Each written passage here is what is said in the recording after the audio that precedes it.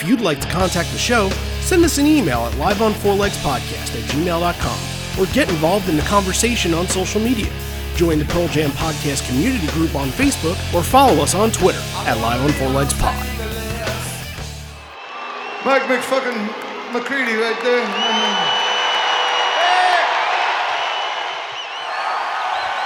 And away we go.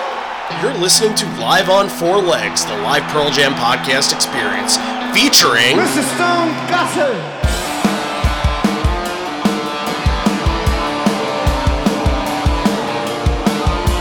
Gentlemen!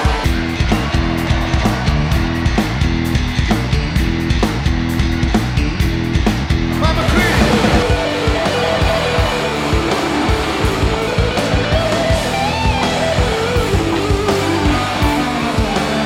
Matt fucking Cameron in the drum.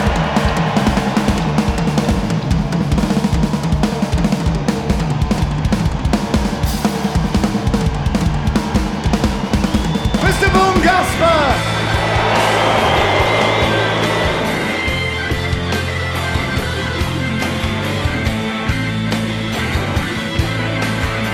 You can call me Al, you can call me Ed, you just fucking call me, why don't you?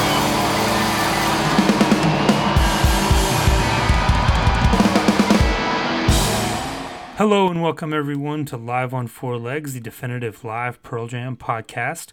Once again, you're hearing me at the beginning of the show. You may be used to that by now. You may be not. My name is John Farrar. You usually hear Randy Sobel at the beginning, but he is still on paternity leave. He will be back next week, though. We're all very excited, and I want to thank all the people that have come on and helped me out co-hosting during these few weeks.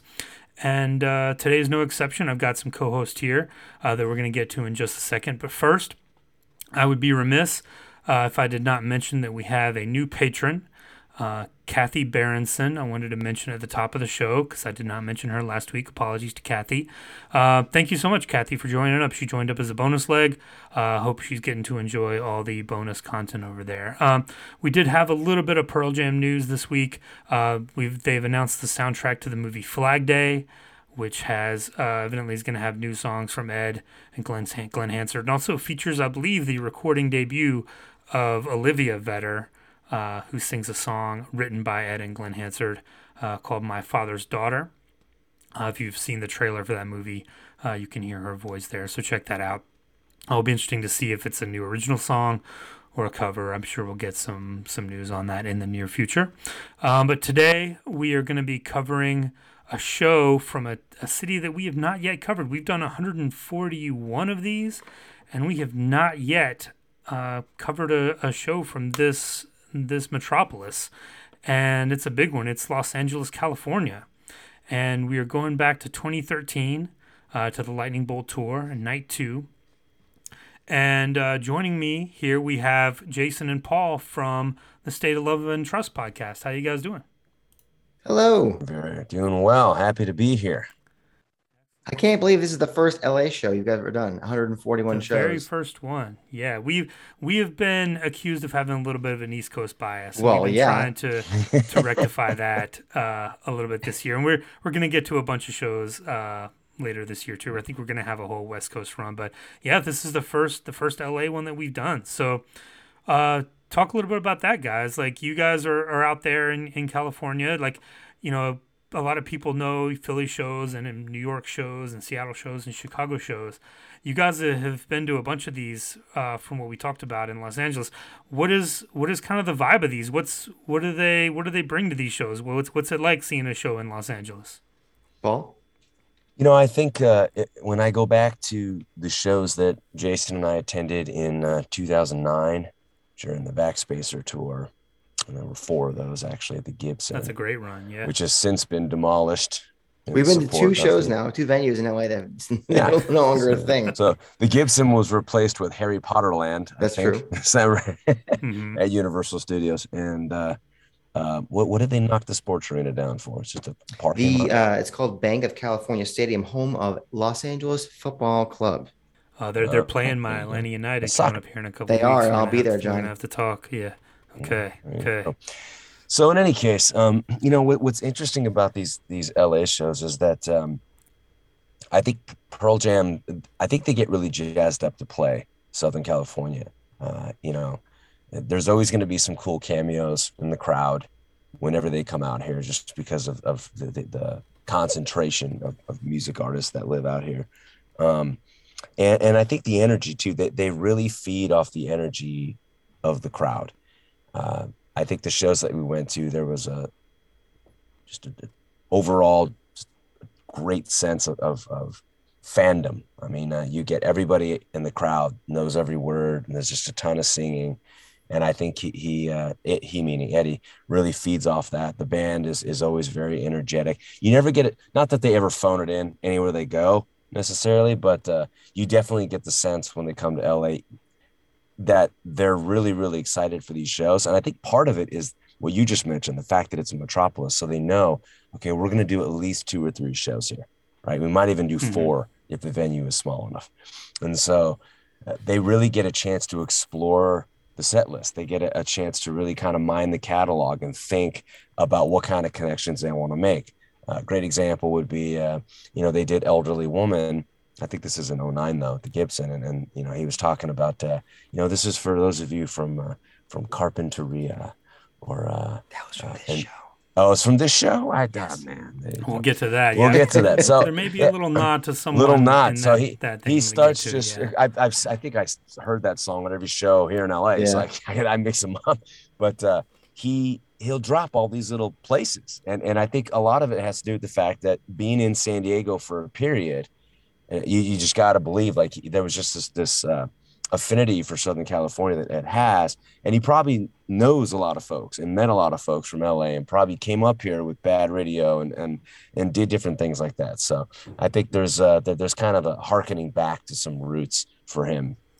The Chili Peppers too. Chili Peppers are an LA band, right? Mm-hmm. Yeah, well, they're down in LA. I mean, I want to say Mike resides down here a lot when he's not up in Seattle as well. I think he's down in Southern California. So yeah, there's just always a great energy. The other thing, not to cut you out there, but the other thing I think about, you talking about the crowds out here, I've been lucky enough to see the band in a few different parts of the country. I've seen them in Seattle a couple of times. I've seen them in New York a number of times, Hartford, Connecticut, Boston, Philly, Reading, PA, West Palm Beach, Florida. You get a different vibe in some of those other places, but bands don't move to West Palm Beach, Florida to quote unquote make it, right? I mean, nobody gets off the bus saying, we're in West Palm, baby. When I saw them in West Palm, we're gonna get letters from West Palm Beach now. When I saw them in West Palm 03, where's the Capitol Records building? I don't see it. It's not there. There's just a different energy you get, and the response from the crowd that would go to a show in New York or Boston or Hartford or something like that, or Philadelphia. If you fold the map over of the country, you do get a lot of those transplants in this part of the country. So you have a similar crowd oftentimes to people that you would be playing to on the East Coast. So I think, and on top of that, you mentioned him spending a time out here, obviously with Bad Radio, who had been playing down here a lot. I mean, you look at the first few years, maybe like even before they blew up, maybe the first 2 years, they played LA like fucking 20 times. Like they played it a ton. Palladium and Hollywood. We were talking about our live cut of the week, and we couldn't figure out exactly where the hell that version of Wash came from. Luckily, John came in after the fact. We found it. Yeah. You guys Thanks, John. know, like you were yeah, guys. I literally told Jason, like, we're re-recording that bit.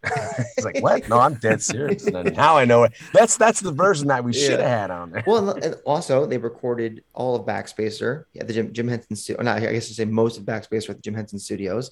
Yeah. They recorded, I think, a number of other albums, including Lightning Bolt down here, and they did a whole Gigaton listening party in an Atmos venue in Hollywood. They're super aware of LA and what happens down here, and so I think they have a lot of friends, and so you get Dave lives out here, Dave Grohl, Yep. So always a good time out here, my friend, and I've gone to a number of shows since 2006 in this part of the country, so very aware of the vibes.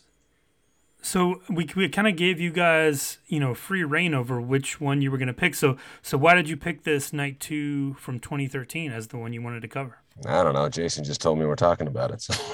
Well, I figured, if you're going to have which of the plethora of shows, you should have us on the show that we've been to together. And Well, that yeah. was the most recent show we've been to together. That's It true. was a lovely Okay. show. We were on the floor. So, and you mentioned, you hadn't done anything from LA. So why not? Right on. So, walk us through the day there. You guys went to the show together? Were you guys have been friends for a long time? You're doing this State 11 Trust Mhm. podcast together now. What was it like, kind of leading up to the show? Because you guys went to night one too. Mhm. What was that show like? Give us a brief overview. We'll get to that one eventually. Yeah. We can have you back on at some point to talk about that one. But what was it like? What were you thinking leading up to this night two? I think we were up in the rafters for night one, like stage right, if I recall. Yeah, real side But stage. yeah, and so when we got the floor tickets, we were just stoked over the moon. I mean, this was going to be. I had never actually seen him on the floor before, so that's not true. I saw him. He's I already saw him in lying, you San guys. Francisco, but it was Unbelievable. yeah, I know. But I mean, I was far back at that point in time. That was at a different venue. This particular show, though, we were going to be right up against it, and so I was over the moon excited. And my wife and I went, met up with Jason. She had a coworker that was a huge Pearl Jam fan, and so he took the other ticket. And doing the merch thing before time, we're getting our posters, and I bought a little Pearl Jam onesie actually, and it was for my daughter. yourself? For myself, Okay. exactly. It's just, it's got to fit the feminine figure. So I got the this Pearl Jam onesie because I had a daughter on the way, and nobody knew this though, other than my wife, of course. And so I picked this thing up, and it wasn't time to spill the news yet. So I wanted to buy it there from the show because I wanted to say that the first article of clothing I ever bought my daughter was a onesie from a Pearl Jam show. And so I stuffed it in the merch bag, and I put the posters on top for the show. And Jason and I, we collect these things. We're very diligent about taking care of them. Meticulous. Very meticulous, and so get them framed and matted and all that jazz. So we're trying to, be careful with these things. And so I had the onesie in there, and the whole time I was thinking, God, I hope this onesie doesn't just like screw up the corners of my poster, man. And we finally get into the floor, and it's just this outstanding experience to be that close to the stage. I mean, you got the techs out there just warming things up for the guys. And I just remember thinking, this is going to blow my mind. I mean, I can't wait to see this place filled up. And there's a moment at the end of the show during a signature song that I was able to just turn around and take it all in and get a glimpse of what that looks like from the point of view of the band. And it was one of the most arresting experiences that I've ever had. Yeah, it was. I just remember talking to our buddy Jay in line, kind of filling him in on what he missed of night one. There's a moment very early on in night one with Corduroy and Ed stops the show for some asshole in like one of the front rows, kind of messing with some woman, and eventually they kicked him out. And he was like, "No more of that bullshit." And like he was in a, and you knew because there's like song like 2 or 3, I think it was really early. And I remember looking at Paul and I go, "Ooh, an angry Ed is a fun Ed. For a Salty show." Ed's going to be good for And so that show had its own level of spice, my friend. So eventually, when we get to that one, there were no quarters thrown, though. No quarters were thrown. Ed wears his heart on his sleeve at every show. You always know how he's doing. Exactly, He's not exactly. good at hiding how he's feeling. Wow. Yeah. So going into night 2, I'm talking to Paul, I'm talking to Jay, and I'm like, what are you looking forward to? And he goes, "My Father's Son," and he reveals that's his favorite song. I'm like, what the of hell Lightning are you talking Bolt. about? Like, That what? song is not that good. Really? But okay, you do you, man. And we're kind of recapping and trying to catch your breath. And I think I actually got into a car accident on the way to the show. Like some gal rear-ended me on the off-ramp of the 10 freeway to try and get off to go to the show. And turns out it was like a hit and run because her license was all invalid and shit. Ooh. So that was fun. But The so I was a 10 little freeway. annoyed. That's a nice tie in there. Exactly. So that was that was a weird way to start the night. But then when I got there, it all kind of went away, and I was in a good mood and talking about, what we're going to hear. We heard all these songs last night. We heard Black last night. We're not going to hear Black again tonight for sure. And then, running in there as soon as they open the gates and you get in there for GA, everyone, all the quote unquote psychopaths like us, racing to the front on the floor of the LA Sports Arena. And just trying to find your spot. And then everyone kind of like takes their seat and they're making friends. And who are you? Where are you from? So it was cool. I think I'd been on the floor maybe a couple of times before, maybe once before, but it was the first time with close friends, and it was just really really cool. So we were in there to experience something, and we knew that they were stoked to be there because I know Bruce Springsteen had told Ed that they got to play there, which is weird because they played there in '91 before the famous Cow Palace New Year's Eve show. But yeah, we The were just really acoustics, stoked. he loved the sound. Yeah, Bruce. love the sound quality. So we were in there So ready to that's go. why you got- Acoustics were ready to go, and Because what did we they were do? baffled. We were like, why have they not played the bowl? Why are we not seeing them? I at know the that's bowl? so weird. There's so You many know, venues and- here, John, and they haven't played the bowl yet, which is It's- incredibly weird because It's it's like an so famous. iconic LA venue. And so for them to be there, we're thinking, God, we're like driving all the way out here just to watch them play this dump. It's old clunky arena. This Clink Arena. It's, oh, well, apparently the boss says it rocks. So what So the there hell you do go. we know? So yeah, that was So the this pre-show.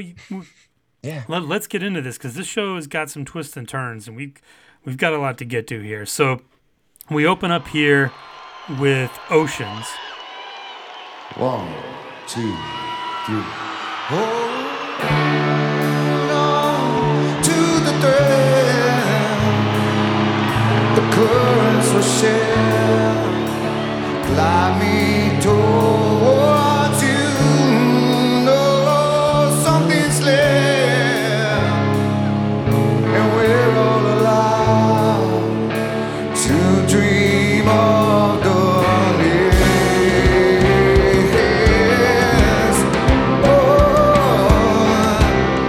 Of the next time we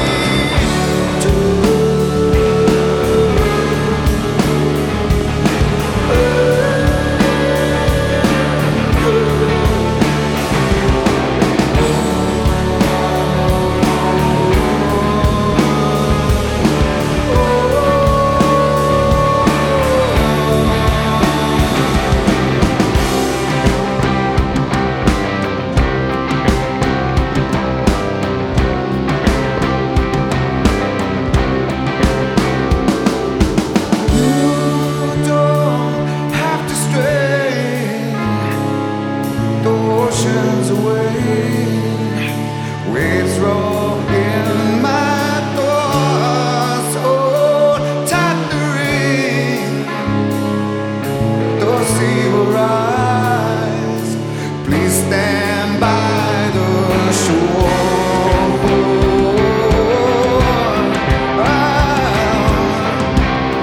Oh, I will be there once.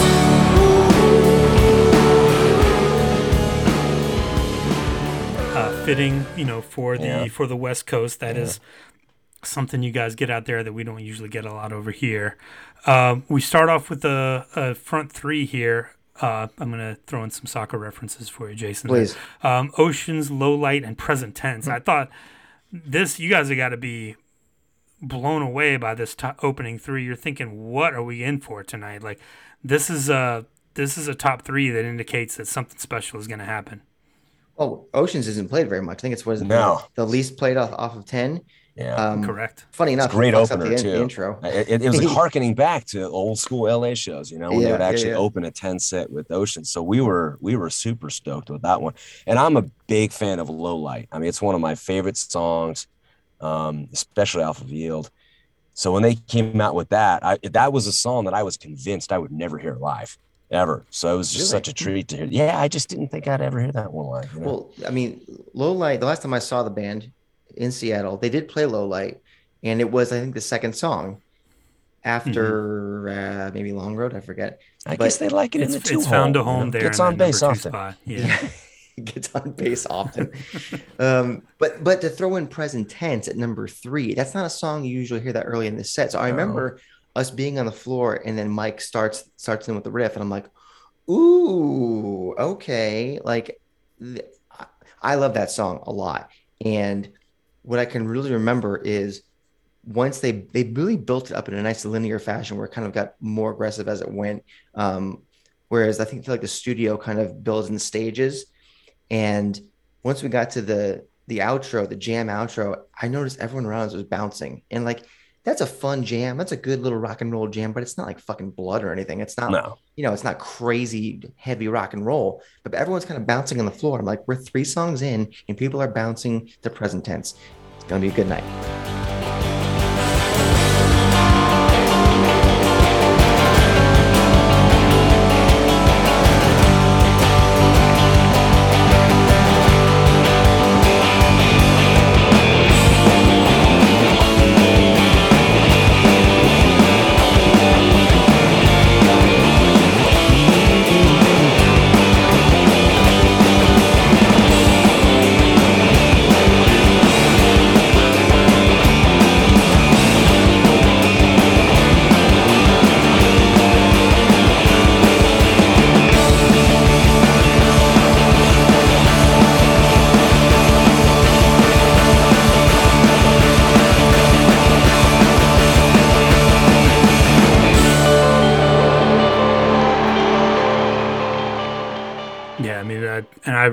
Jeff really stood out to me on these front 3 too. His tone on Oceans is very, very good. You're getting a lot of vibes from Jeff early on here. Low Light is a Jeff song. Yeah. And then his fills on that build up in present tense that you were talking about. He is running all up and down the fretboard on that thing. Sounds really, really good. Really stood out early on here. Now we did not expect, by the way, what came after these 3, because that was a surprise to get this early, by the way. Yeah, but I mean, it's 2013, and you're getting a deep cut from 10, a deep cut from Yield, the deep cut from No Code to open the show. Yeah. You're thinking, this is going to be one of those Where are we nights. going? Well, I didn't expect Interstellar Overdrive to come after that. Interstellar Overdrive comes in. We get a little section here with Interstellar Overdrive into Corduroy, Lightning Bolt, and Amongst the Waves. And we're kind of transitioning. You don't really get a quote-unquote like a punk rock set here. You're not getting like a Hail Hail or Save You or Go or an Animal or anything like that. What'd you guys think of kind of changing it up here, getting these kind of like mid-tempo kind of soaring ones here? Well, that's where the band shines. I mean, I know Lightning Bolt at the time was Jason's favorite track off the album. Amongst the Waves was up there for me, and Corduroy just it's the quintessential Pearl Jam mid-tempo track. And so I think having those 3 looped in that way, it really kind of let you sit with that tempo as opposed to bouncing up and down. There wasn't a lot of ebb and flow. It was just, let's just sit on this wave, if you will, for a bit and just kind of coast with it. And I think it allowed the show to settle into a groove as well as us.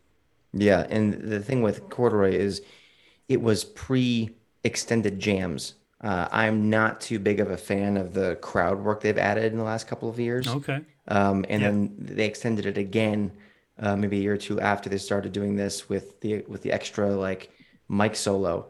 And for me, like, it kind of breaks up the momentum of the song. So I'm not a fan of those changes. But in 2013 we were before that, and so they just kind of fire right into the mic solo, which of course is amazing. And then they have a really cool double time outro from Matt, which is great. I love that. And I think the combination of Interstellar into Corduroy, they used to do a lot more often, I think, earlier in this century. Sounds old to say that, but like it's true. Like in the early 2000s, like I feel like they did it a lot more. You're not wrong. Yeah. Thanks for making me feel old. But I think it was really great to head from there straight into Lightning Bolt, because I do love that song. I think it's I remember Mike at the time saying he thought it was going to be a great live song. I think he's damn right. I think it keeps the momentum going, keeps everybody on their high, and then going into Amongst the Waves, which I think I've learned to love a lot more over the years. I think when it came out on Backspacer, I was like, oh, this is cute. This is fine. I like this. This is fine. But then I've really come around to, I think I ended up watching back some performance from, it might have been ACL from like 2014 or something like that. And it was just incredible. I go, you know what? This song is great. So keeping that up really high was awesome. I think it was cool that he dedicated that to all the surfers out there. Mm-hmm. I think he tends to do at least once per West Coast show. That brings up a good question for you guys, because you're right. We got to talk about, you mentioned Corduroy, the solo. Mike really goes off script on the Corduroy solo. It's fantastic.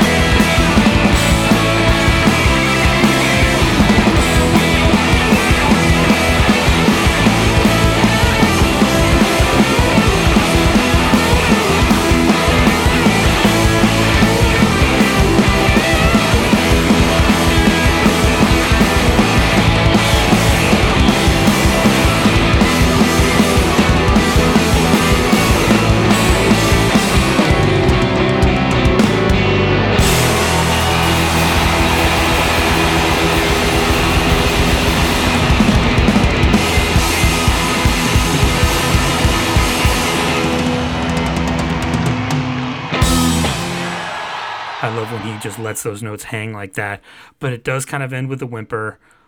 Before Lightning Bolt, he says, let's keep this thing going, gets it going. And then he says, before, like you mentioned before, Amongst the Wave talks about how him and Mike got to surf in, and Sundays are kind of hard to knock the roof off. Did you feel like it was a little bit subdued early on, being like a Sunday night?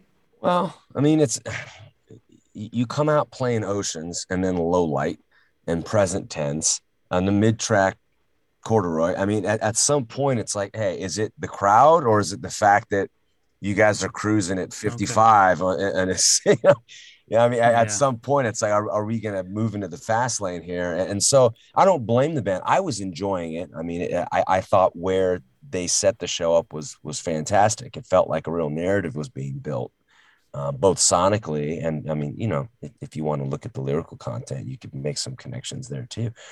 But I do think that they noticed, I wouldn't call it a lull, but I think there was kind of a, I guess you could call it a bit of a disconnect, I think. Jason, when did they look over to the right and see a very prolific member of a 70s classic rock band sitting in the crowd? Was that this early or was it later? No, it was later. Okay. I think it was probably in the encore. We'll get to him too. We'll save that. Yeah. Yeah, no, it was they don't play back-to-back nights anymore, really, that often. If they're playing 2 shows in a city, they still have a day off. Fenway and Wrigley in 2016, there was a day in between. Seattle and Chicago and Fenway in 2018, there's a day in between. So, I mean, at the time, they were, what year is this? 2013, the year of our Lord. So we're talking 8 years prior. So he's 48. Ed's 48 at the time. Yeah. So, I mean, they're not that old, but it's still, that's a lot of energy to be expelling the night before with 30 some odd songs and then coming back the same night. I mean, it's not like in 2003, 15 or 10 years earlier than that, when they're only 38, playing, a 3.5 hour set at the Garden and coming right back the next night and playing Crazy Mary out of the gate. Like that, they could do that then at 38. I mean, I could do that now at 39 if I had any kind of skill, but maybe not when they're 48 and definitely not when they're 56. So I don't mind. And you look at Present Tense again. Present Tense starts kind of calm and slow, but it builds up. So they use kind of the crescendo within Present Tense to bring it to the level of Corduroy and then Lightning Bolt, Amongst the Waves. And so I didn't mind it. I was content right there. It was after that where I took I don't really miss songs, but if I was the kind of person to go miss a song for a bathroom break, that's where I'd take my bathroom break. The next song. Yeah. Track number 8 here, I think was, well, except for Jay. Jay was over the moon. Excited. Ed comes on, says, If you've ever had a father that ended up in prison, this song's for you.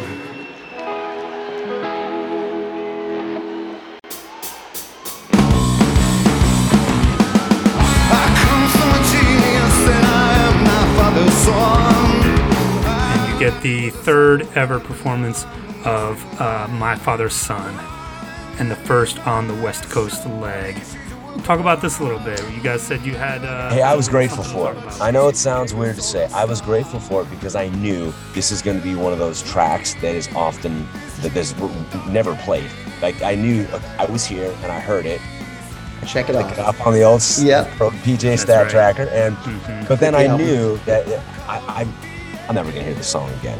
I mean, it doesn't matter where I go see him play. It'll be 1 in a million that I happen to be in the venue that part of the world that night where they decided, what the heck, let's pull this one out of the old bag. And so I was grateful for that reason. My hope is always to hear, when they release a new album, to hear as much of it as possible, because I never know how much of it's going to sustain itself through time and keep finding itself within circulation, as they go through the catalog. So to that degree, I was happy to hear it, but it wasn't necessarily a song that I particularly find endearing. Yeah, and there are songs that find their sea legs live versus in the studio, and we've had a whole show kind of about that. What songs we think are better live than the reverse. And there is a song in a few that we think does much better in that form. I don't think that this one did that. I think it was as what it is from the album. I was hoping that it would be that would have a little bit more teeth to it. But, aside from Jeff's bass tone, which, like you said before, was great, it didn't really do much for me, and I was happy to move on to Give 'Em the Fly. Yeah. Yeah, Given to Fly here, I think, it's in the even flow spot. You don't get even flow until later on, but we're here kind of at this mid point, almost the main setting. You mentioned it earlier where you talked about, this wave is we're just kind of riding this wave. We're just kind of like waiting for something. We're waiting for it to break. And Given to Fly, I think, is the first time at this show where it really explodes and the show really elevates. This is a really fantastic version of Given to Fly, and you can tell Ed, goes to sing to the back for the second verse, like he's walking all over the stage. I think this is the point where they're really feeling. This is the first performance where you're like, okay, they came to play with this one. Yeah. It was interesting being so close to the stage and having Ed walk to the back of the stage and sing to the folks back there. I remember thinking to myself, that's awesome, but wait a minute, I'm over here, man. I finally get to the floor and you're singing to the rear. But I thought it was super cool that in an arena that was designed that way, that he recognized the opportunity to kind of like look around and actually loop them in and kind of give them that moment where they could kind of look down and say, wow, we're not just like staring at the back of the band the whole time, So I was grateful for that as well. Jason, wasn't there a woman holding like a sign for Fatal? Wasn't that at the show? Yeah, I remember seeing it. This was like there was a period where people were holding up signs for songs all the time, and Fatal happened to be a very popular one for a while. I remember seeing a woman holding up a song for Fatal back there, and I don't recall if anybody in the band acknowledged that. I want to say that to some degree it was acknowledged, but they didn't actually play the song obviously during the show. Right. I thought that was pretty cool. Now when he comes back around though, it was interesting because where do you go from a song like Given to Fly? It has this epic ending. So it was fascinating. I was expecting them to go with something heavier, like something off of 10. 10 maybe, or Animals or Go or something. And I did not expect what came next. Right back to Lightning Bolt. right back to Lightning Bolt. Yeah, you bookend Given to Fly, this little section with another deep cut from Lightning Bolt, only the sixth performance ever of Swallowed Whole. And this feels like one that, like you guys said, like that never really found a play. It never really blossomed live like something like Lightning Bolt did, or like something like Unthought Known or Just Breathe has. Yeah. It felt like it never really had a chance. It's one of those Ed songs. It reminds me of Gone. It's, you know what I mean? It's just this kind of like Ed solo vehicle to a degree, not in the way that Just Breathe and the End are, but it's just that type of track that never really seems to gain traction. And I think that when you hear it, you think they're going to play this a lot, and they're going to try to make it into something.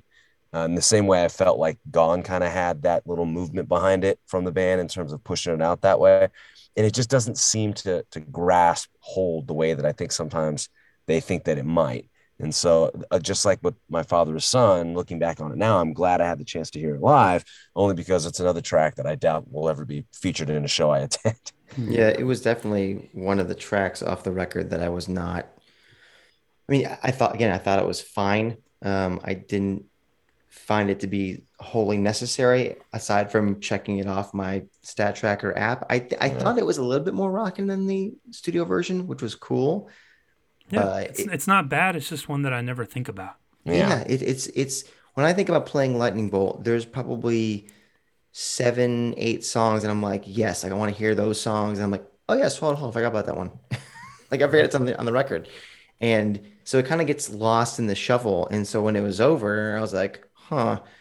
But then you hear the preamble to one of my favorite songs, and I was like, and we're back. And the way he played that too, it was so reminiscent of the way we used to get it back in like 95. And because there was a period where he didn't play that little intro. You know what I mean? It was a long time where it was just played and let's just go into the first note. And I thought it was really, really exceptional to hear the way that they kind of reintroduced some of these songs in ways that maybe we hadn't heard in a while. We need Romanza coming back. Mm-hmm. Ooh, maybe. That'd be pretty cool. This next little section starts with Immortality into Infallible and Small Town. And this, Now, I agree with John. you guys. This Immortality is much needed in this set. Like, you needed, after, you know, all these kind of lightning bolt deep cuts and kind of late era songs, you needed something from the old days to kind of grab this crowd, you know, and shake them into paying attention again almost. Like, Mike is absolutely stellar on this. Yeah, he was. Cameron just owns the jam at the end. Like, this is definitely a standout performance from the show, I thought. Exceptional. Loved it. It's one of my top 5 to 10 Pearl Jam songs. Adore this track. And I always wanted to hear it with that little preamble that Jason talked about. So to hear it played in that way, I felt like I got to experience something that previously I was only able to vicariously experience through my bootlegs. And so I was really excited about this particular rendition. And I think you mentioned it correctly, John, in that Mike's solo is fantastic. Blistering. He was great. And when the song, you know, ends, quote unquote, there is that little outro dealy they kind of nibble on, but I think it goes on a little bit longer than usual, and it's welcome. Like, I'm down to hear some more of that. Like, we can wait on Infallible a few seconds. Just go and give me a little bit more of this outro. You know what I'm saying? Down through the cracks beneath the door. Holier than thou, surrendered, executed. Anyhow, scarred dissolved, cigar box on the floor. True enough, I home, we still hold on to. Yeah, there's a trapdoor in the soul.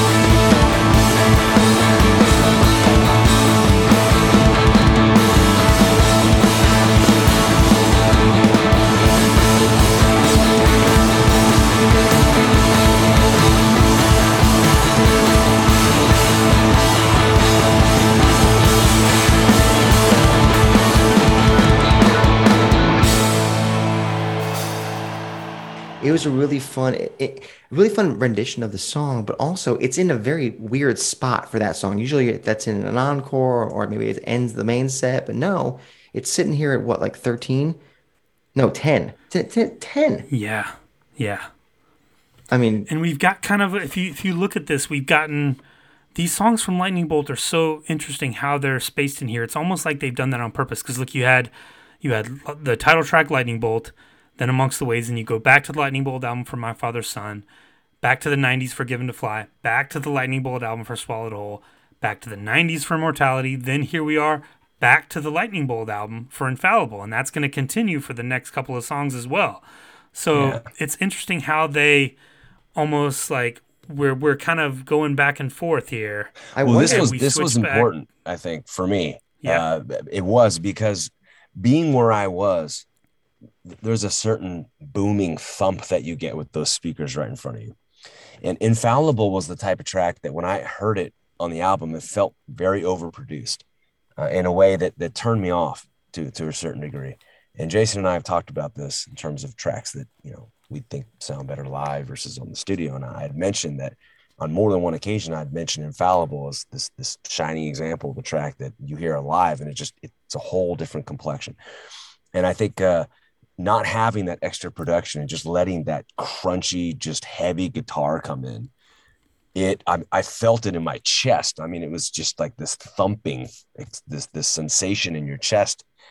And I developed this great affinity for this track live to the point where I'm actually hoping to hear it every time I go to a show, because I want to experience it that way, because I know I never will experience it on the album that way. So I was very, very appreciative of the opportunity to hear that song live. And it taught me that when you listen to an album from Pearl Jam, especially at this era, or in this era, I should say, it's really important to couple that experience with going to a show, because you're going to find that there are certain songs, and I can't wait to experience this with Gigaton, because there's a number of songs that I think fall into this bucket that are going to have a different sound complexion live. And it's really important for you to kind of embrace the marriage between those two things, to have a full, well-rounded global view of not only this song's place on the album, but within the catalog as well, because so much of what they do is because they want to go out and play it live. So Infallible to me was just a great example of a song that I loved hearing live. And I remember looking at Jason and looking at my wife saying, God, I wish it sounded like that on the album. Yeah, it was important, I think, for them to alternate the Lightning Bolt songs. I think they really did want to check off the entire album while they were there, or as much as they could. I'm, to your point from earlier about My Father's Son, I'm glad they did, because I do want to check these songs off. But like you said, it does sound better live than on the record. So I was pleasantly surprised. And, it sits in between two very famous songs, which we've heard a ton, especially the next one's coming up. But the older these guys get and the more new albums they put out, if you go and see them, you're still going to get so many of the earlier, the first 5-6 albums, you're going to get a lot of that. And so as we go, like, we're going to go to a show, we're going to Ohana, probably not going to hear maybe one Backspacer song, maybe one Avocado song, just because they're going to still lean heavily into, the stuff that most people like. And so your opportunity to hear some of these songs is like, I am never going to hear Bushleger. It's just not going to happen. You know what I mean? Maybe that's a bad example, but you know what I'm saying? So I was very happy to hear it. And I'm happy to hear it again if I do. Going into the next song real quick, though, I will say that we talked about on a recent episode songs that, what was it? It was songs that I think I didn't have to hear again or something like that, or that are, I used to love, but now don't as much, kind of thing. And Small Town for me is a song which I really enjoy, but I've heard it so many times, and it's such a simple pop song that there isn't a lot of dynamics to it. So the way that you get people involved is you do what Ed did and start naming random small towns in the area. Funny enough, I only recognize Reseda. I didn't recognize there's a bunch of them. I don't think it was that random, but I'm gonna go. Really? I 100% agree with. Yeah, we'll get to that in just a second. Okay. I agree 100% with Paul about Infallible. I love Infallible. It's one of my favorites on that album. I think it is very good live, and I think it actually fits in thematically with a lot of the Gigaton stuff. So I would not be surprised yes. if you Good point. heard it coming up in this next tour. But yeah, Ed does the thing where before Small Town says anyone from Reseda now. I think that might be a veiled like Tom Petty Free Fallin' reference, because isn't that like is just a smaller living in Reseda? I think he might have been given a little nod to Tom Petty there, so I don't think that was quite as random as some of the other towns that get mentioned. Yeah, Fife, Carpinteria. What else did he say? Reseda. I'm trying to Reseda, remember. I got that one. I know the other ones I've never even heard of. It's Yeah, I don't know the other ones. And then he says it's for Judd and Leslie. Obviously, that's Judd Apatow Correct, yeah. and Leslie Mann. So they're Judd Apatow, noted Pearl Jam fan, so he's probably in attendance there. Small Town again. The crowd takes it. So you, come on, there we go.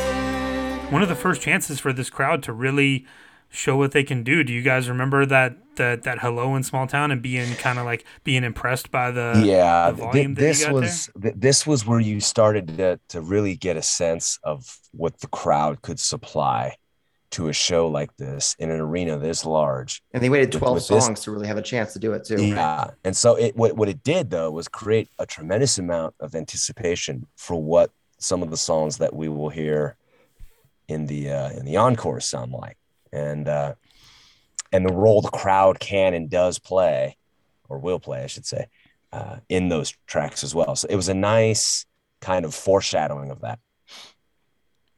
So we're after Small Town, we get a little section here. We get Future Days and Even Flow, and again we're continuing with these alternating lightning bolt tracks. And this Future Days is important because there's an issue in the crowd. Ed stops singing halfway through, gets very intense. You can see in the video. Evidently, someone in the front row faints, like loses consciousness and has to be brought over. It turns out they were okay, but you can see the look on his face flashing back to Roskilde and things like that. And like, it's like a mixture of like terrified, worried, intense, like, it's almost scary to watch because and knowing, he mentions it a couple of songs later, we come back and someone had an issue but he's fine. Do you guys remember seeing that? Do you remember feeling kind of the mood change? Well, he kind of messed up the lyrics in the first verse and then it threw resumes it. And I was like, yeah. Is he doing that again? And then you recognize that there's something happening in front of us. Yeah. I couldn't really tell what was happening. And that's the issue when you go to these shows. It's always the guy that's like 6'5" that stands in front of you, Right like, in front of gee, and you're always looking around and thinking, all right, there's got to be like 15 of these dudes around me, right? And I'm looking to my left. No, it's just right in front of me every time.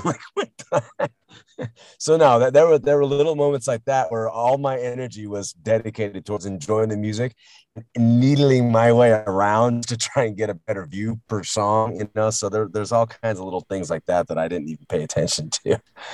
This is a weird Future Days too, because now it's kind of become almost the campfire thing, but this is a very sparse, like Ed's almost basically solo. Jeff's doing some very it's weird subtle upright bass. I was hoping for some piano. There's something about I wanted Boom in there, and so he's I adding was a little little bit of stuff.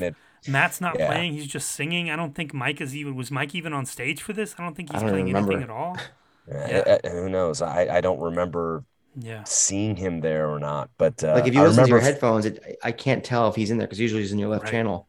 Right. And I remember hearing Ed in his acoustic and then Matt singing. And then obviously something else was happening probably from Boom, but it wasn't the piano. So I was like, this is just an odd version of this. And I like the song a lot. It is. Yeah. It says, only the 10th performance of Future Days. So interesting. But now after Future Days, we get to the payoff, and we're gonna get to a section here. Even flow, do the evolution, mind your manners, and even flow. It seems like they've just been unleashed. Like Ed does a thing where before the solo he calls out to Mike like melt their fucking faces, and talk about this. Do you remember? There's a moment where you can see Mike just jab his headstock of his guitar into the amp, like breaks the front of the amp. He's been known to do it. Yeah, was this kind of the moment? This had to be a big like cathartic moment at the show because yeah, you had Small Town, but you hadn't gotten a song from 10 since the very first one.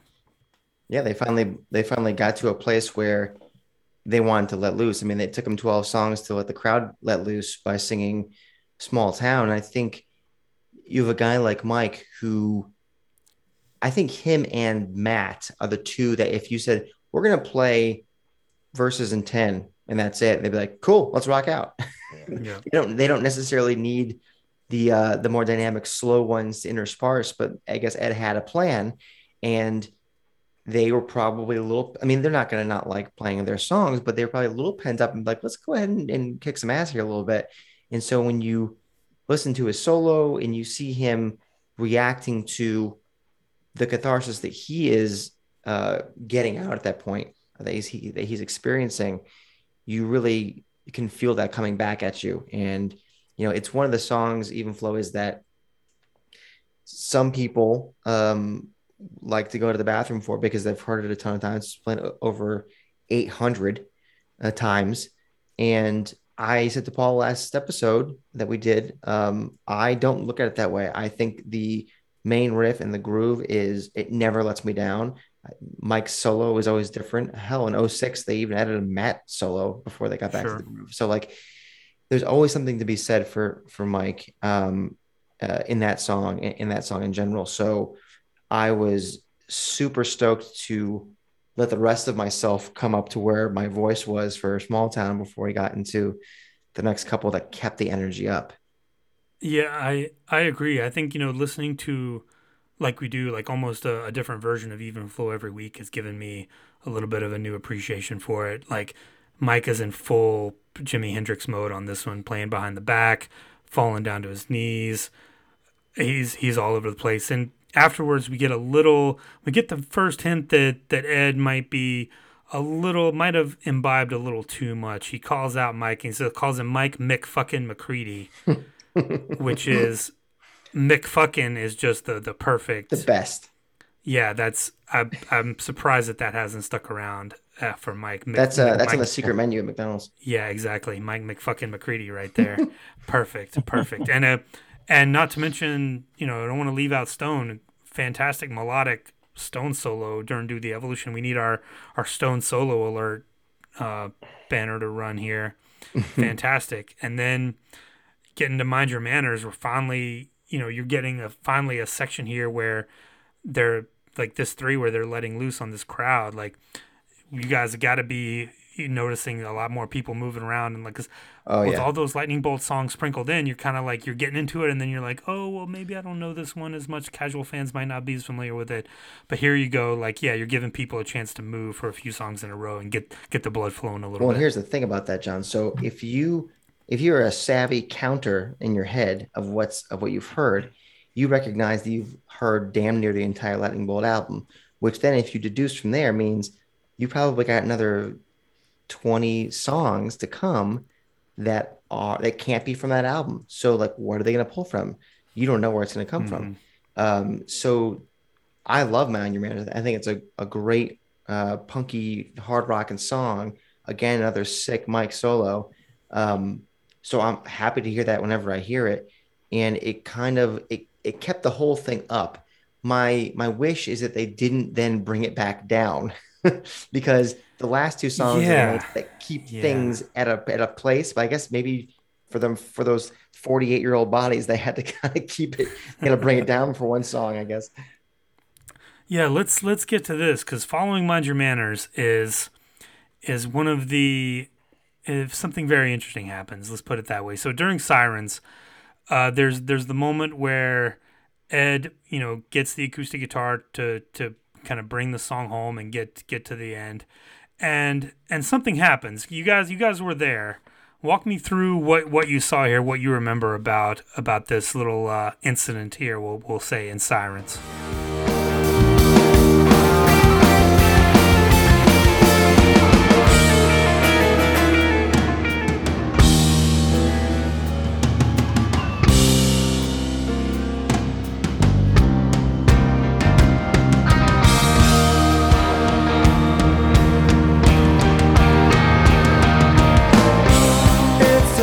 Wasn't happy with the way the guitar sounded. I know that.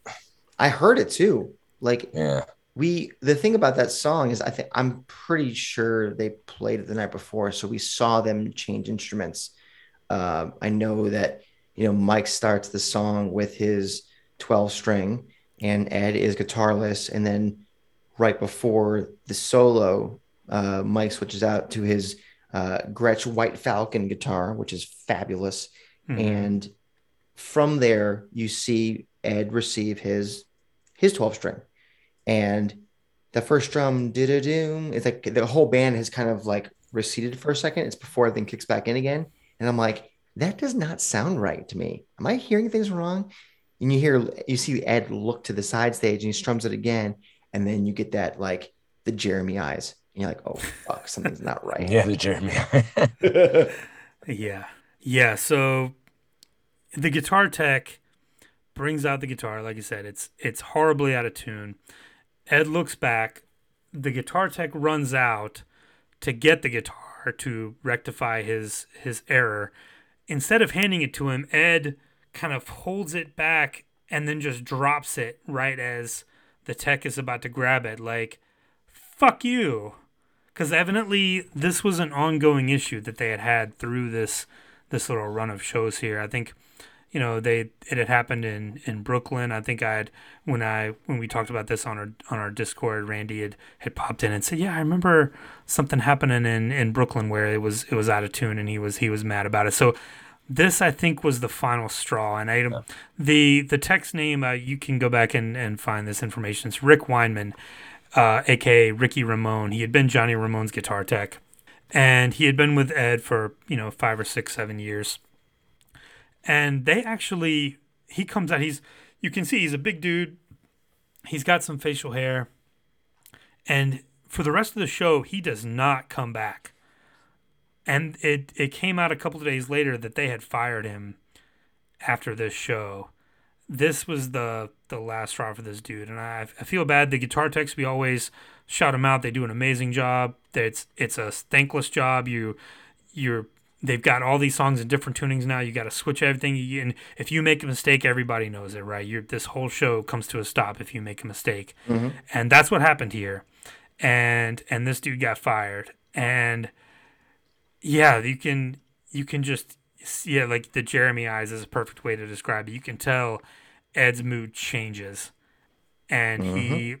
and I don't know if it's the multiple bottles of wine that he had probably taken by this point or what, but from here on out, there hasn't been a lot of like talking and crowd interaction at this show, which was a little interesting. Usually on the night twos, yeah, there was no like long hello. Yeah, you might get some stories or something, but he's very quiet in relative to a lot of other shows on this tour, and I think the combination of him being drunk and these sound issues just led to kind of a change in the mood. After Sirens, it was okay, nice yeah. in the sense that you get that. It's almost like the denouement in a film, like the and tension.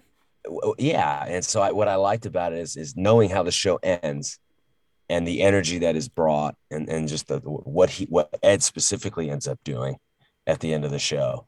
I thought in retrospect, you almost don't remember little moments like this because they're superseded by these amazing displays of energy and this connection with the crowd that you experienced during the encore. So I kind of felt like it was all part of telling a very fascinating story of what it's like to put on a concert. You know what I mean?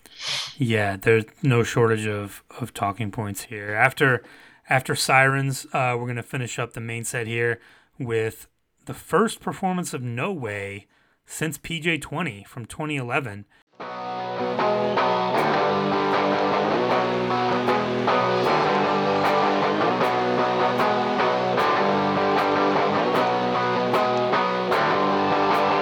Here's a token of my openness, one I need to not disappear.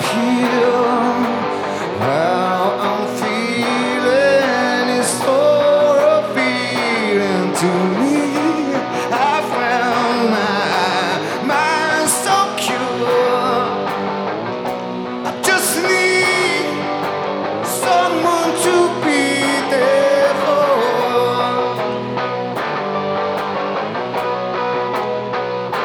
Oh, I just want someone to be there for.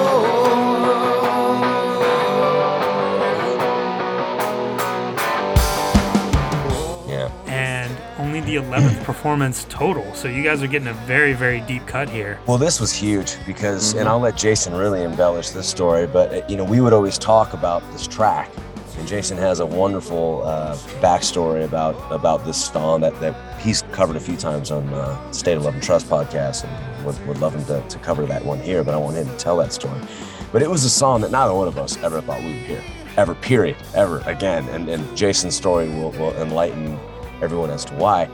So when we heard it, we both looked at each other and we had eyes bugging out of our heads. Like, are you kidding me? Is No this way. happening right now? No way.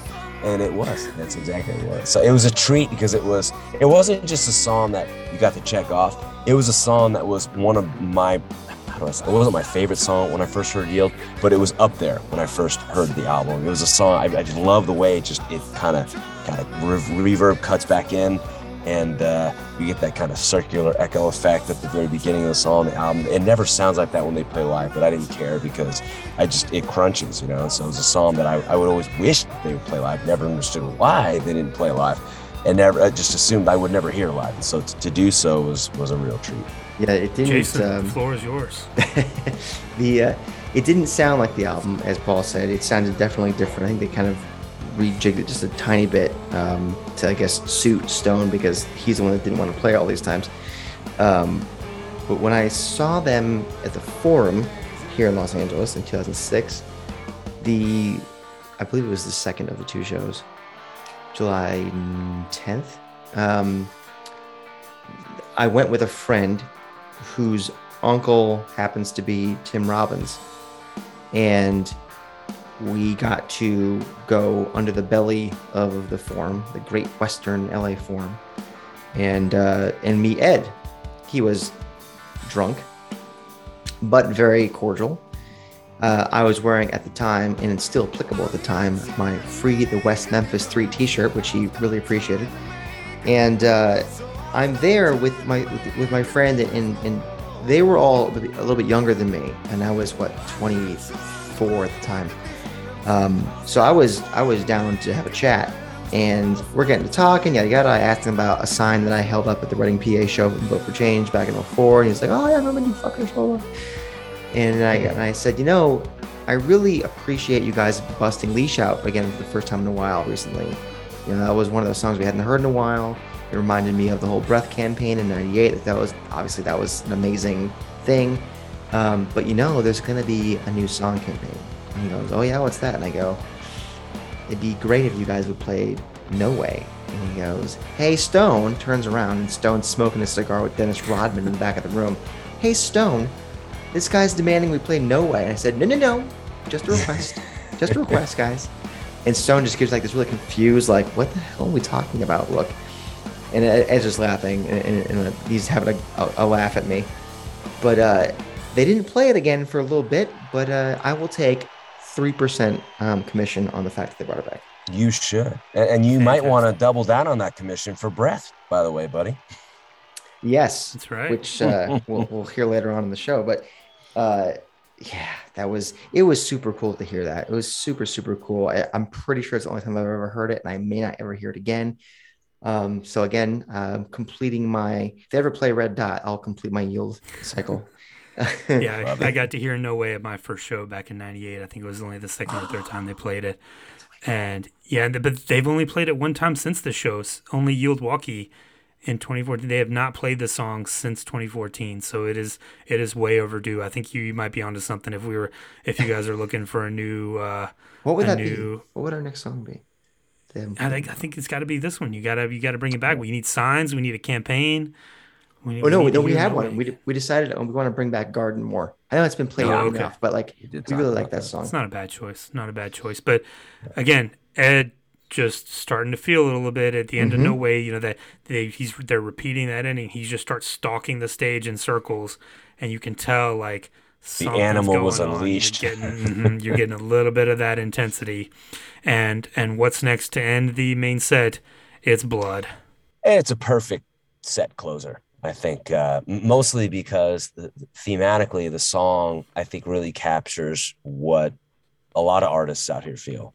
The commercialization of things, the exploitation, the marketing, all that stuff. And so I feel like when they play a song like that here in LA, there's a little added, I don't want to call it incentive, but there's a little added relatability for a lot of folks in the crowd. But more than that, I think Ed is channeling a lot of history from what has occurred here in this place over the last century or so. So Yeah. a very apropos way to end the set. And it was, to recycle this word again, it's blistering. It was just a blistering version of it. Even with Ed's vocal inabilities Shot. to get to certain places these days, it's still shot by that Yeah, point. yeah. treat. He definitely needs the encore break after this one. That's for sure. So this is again like there's a moment here after Blood where you see Ed kind of do the slit throat motion.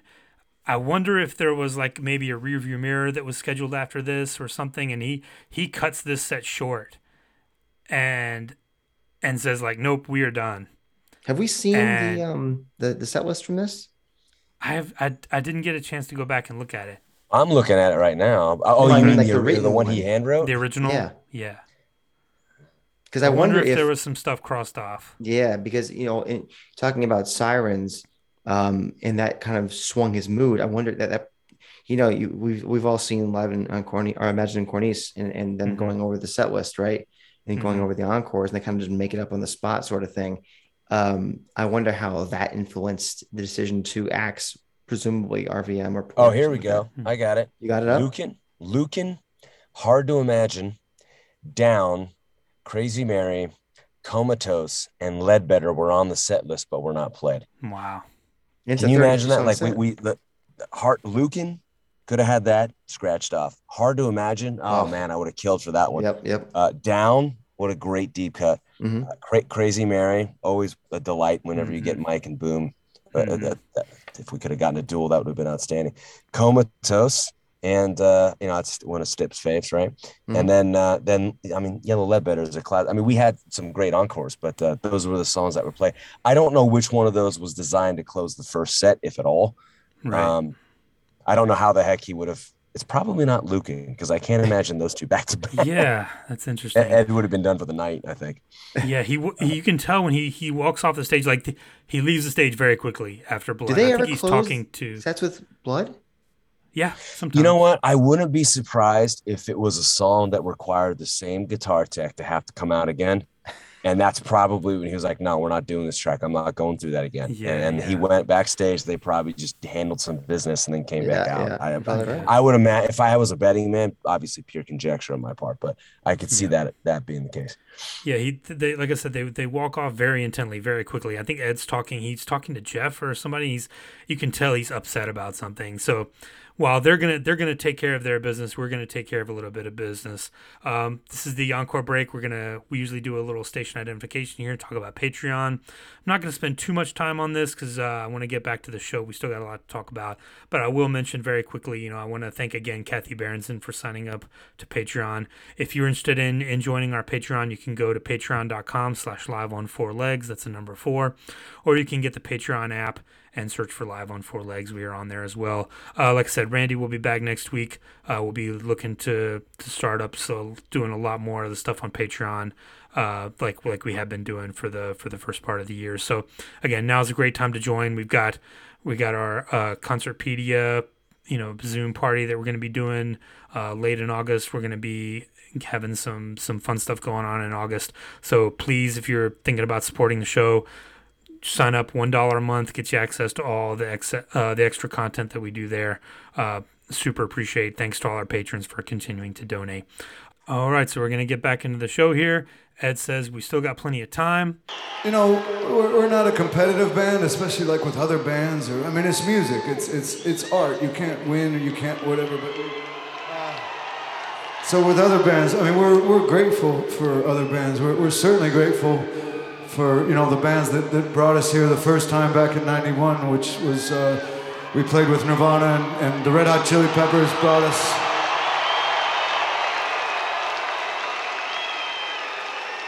And we were just still so grateful to Flea and Anthony and Chad and now Josh and of course my great friend Jack Irons, who that's how I met Stone and Jeff. So our band owes so much to that band. And literally I owe so much to Jeff and Stone and Mike for having faith in me in the early days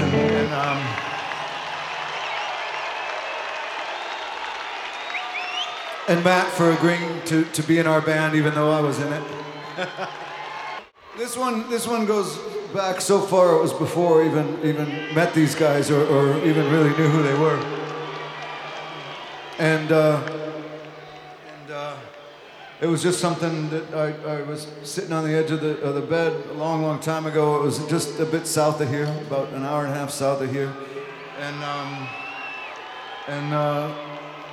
and then we get another little interesting performance here. We're going to talk about. Ed's, still a little bit pissed off. He says this one was written sitting on the edge of the bed, a little bit south of here, and it's Better Man. And the ending of this Better Man, I don't know if you remember, right before the jam is over, he runs by Cameron, gives him the signal again, gives him like the cut the throat signal, like cut it off. Like he's like, I don't want to do Save It for Later tonight. Matt doesn't see him and goes into the breakdown for Save It for Later, and Ed turns around and gives him a look like, dude, I told you not to do that. He is pissed off, and you can tell he does not give a fuck about the end of this song.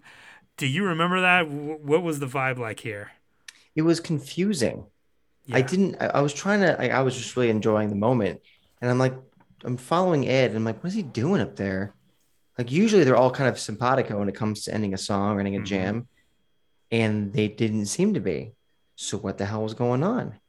It's also it's not very strange, but it's a little strange to have Better Man be the first song out of an encore. It is. Usually you have it like one of the last couple of ones of the 6 or 7 of an encore as they build. So the other thing, it might even be the last one. But therein usually is the tag.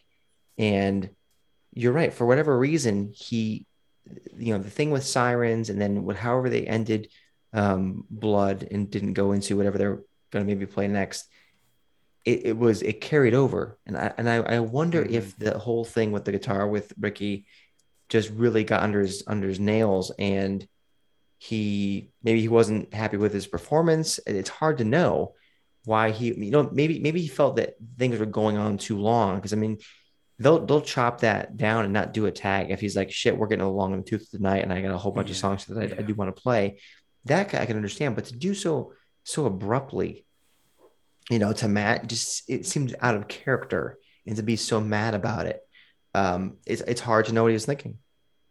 Yeah, it's strange because a lot of times especially these night 2 shows, the vibe is so good, and this one is it's very strange to see him just very visibly frustrated and angry during these performances.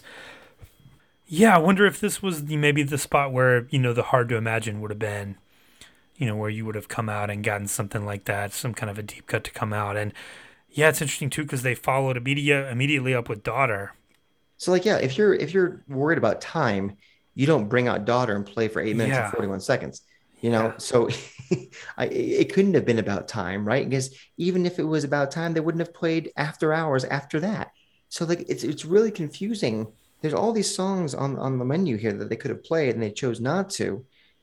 But so why keep in a song like After Hours? Why play Daughter for 8.5 minutes? Mm-hmm.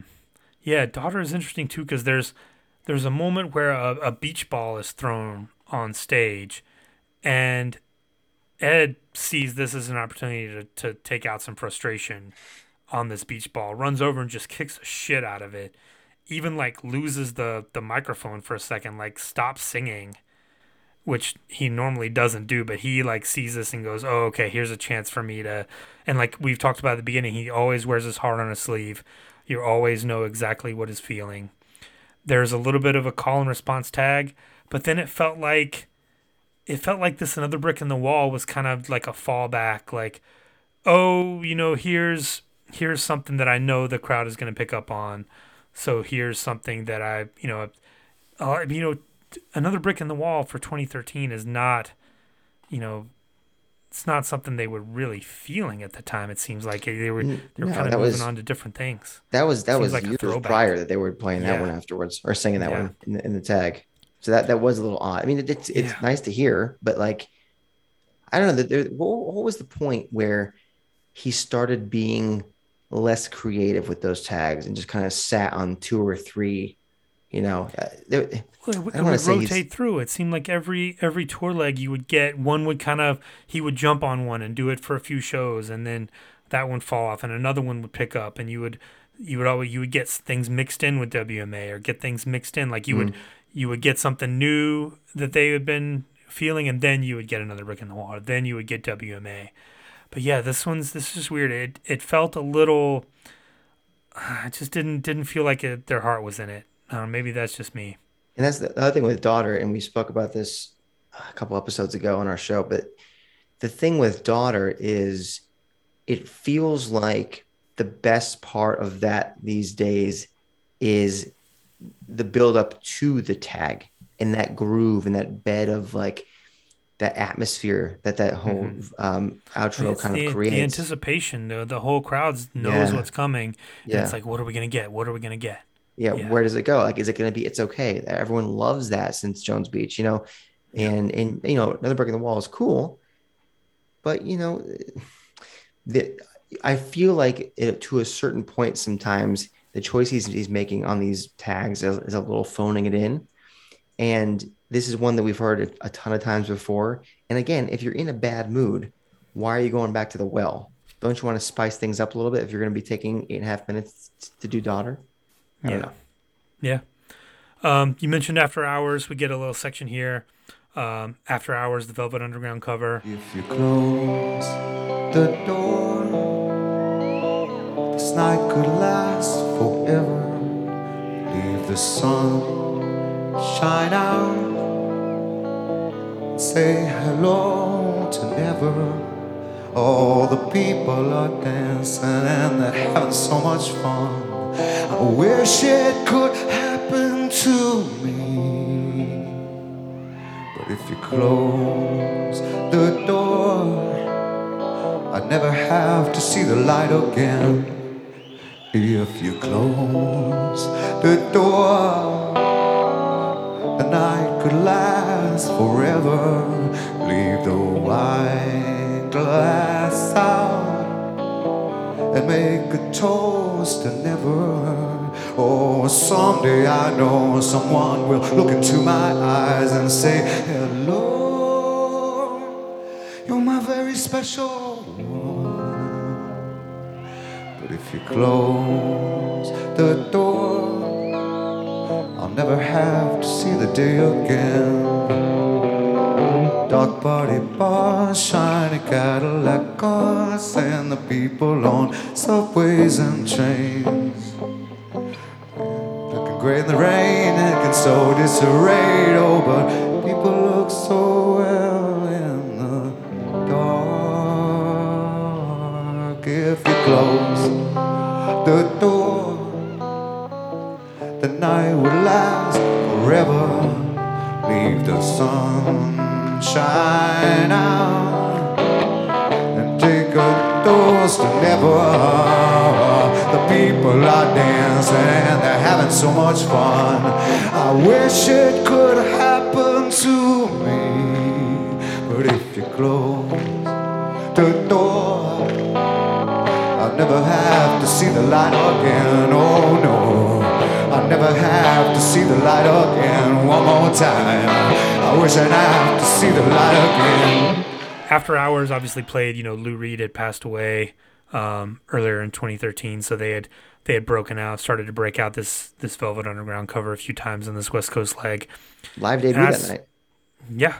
I saw a couple of people mention that this version especially was a little more intense than some of the other ones. And I thought that might have been due, to Ed's frame of mind that we've obviously keep harping on. But yeah, it felt like this one, a lot of the other ones have kind of more of a sweet, kind of lilting feel to it. This one definitely does not. No, it was pretty intense. And I will say I've never really been the biggest Velvet Underground or Lou Reed fan, but I do appreciate the classics. And I'm glad that I got to hear this because there are a number of covers over the years that they really haven't played all that much. There are some that they play into the ground, and there are some that haven't been played all that much at all. I mean, who can remember Walking the Cow back at, Mountain View? Sure. There's certain songs like that. That I'm like, man, wouldn't it be cool if they busted that out again after all these years? But then they'll think of something brand new and they'll break out Draw the Line at Fenway with Tom Hamilton from Aerosmith. I'm like, holy shit, they're bringing out Tom. Right. So like, I appreciate a new, fresh cover every now and again. So I'm not going to be mad at it, but I will say that it was the start of a few songs here that I just don't really care about. So for me, the encore starts off, unknowing, at that point, I'm probably pretty drunk too. So not super aware of what's in Ed's mind. And you get Better Man, you get Daughter. I'm like, oh shit, this is great. And then it kind of drops to After Hours. I'm like, okay, this is cool and all, but like, I don't really know this song too well. And then Sleeping by Myself, it's like, for me, that song, when I heard that was on Lightning Bolt, I was like, really, guys? We're going to take a song off of Ed's uke album and then zhuzh it up and make it a full band. And that's going to take a spot on this record. That always annoyed me. It's a fine rendition. It's okay. Whenever I see it on a set list now, or if I'm playing the album on my phone or whatever, I'm just like, ugh, why do they? Yeah, it's take it off. It's just always a set killer. It feels like it always kills the momentum. You're in a fucking encore. Why are you wasting my time with this kind of a song? And then to go into Mother, which I really don't like. I mean, I'm a huge Pink Floyd fan, but I cannot stand this song. I'm sorry. Third Pink Floyd reference tonight, because you got Interstellar Overdrive, you get Another Brick in the Wall Part 2, and here you get Mother.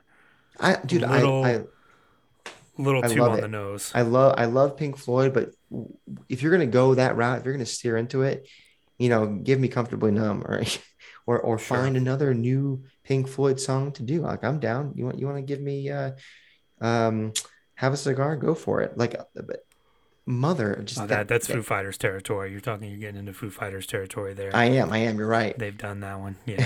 But like, this 22 through 24, After Hours, Sleeping by Myself, Mother.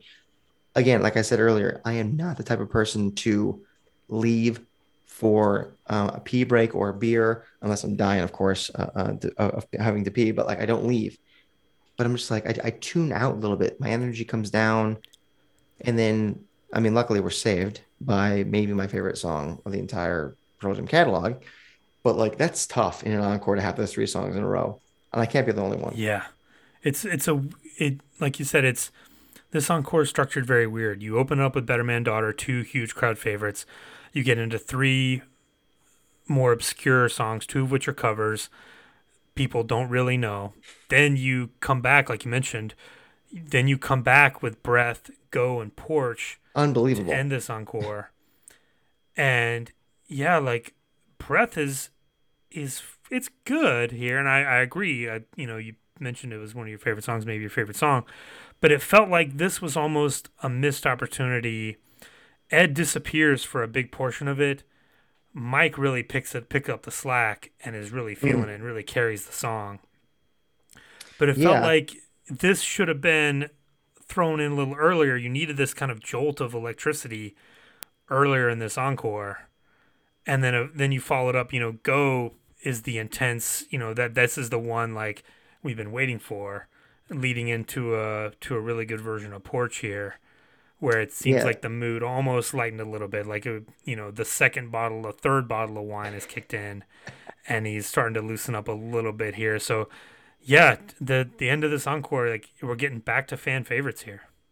Yeah, and I'm not here to say that it has to be all fan favorites. I am down to hear the the deep cuts. I am sort of competitive with myself where I do want to I want to hear every album in full. I want to make sure that I've heard all my favorite songs played live. It's just like this weird little OCD thing that I have that I really want to kind of get through all these albums.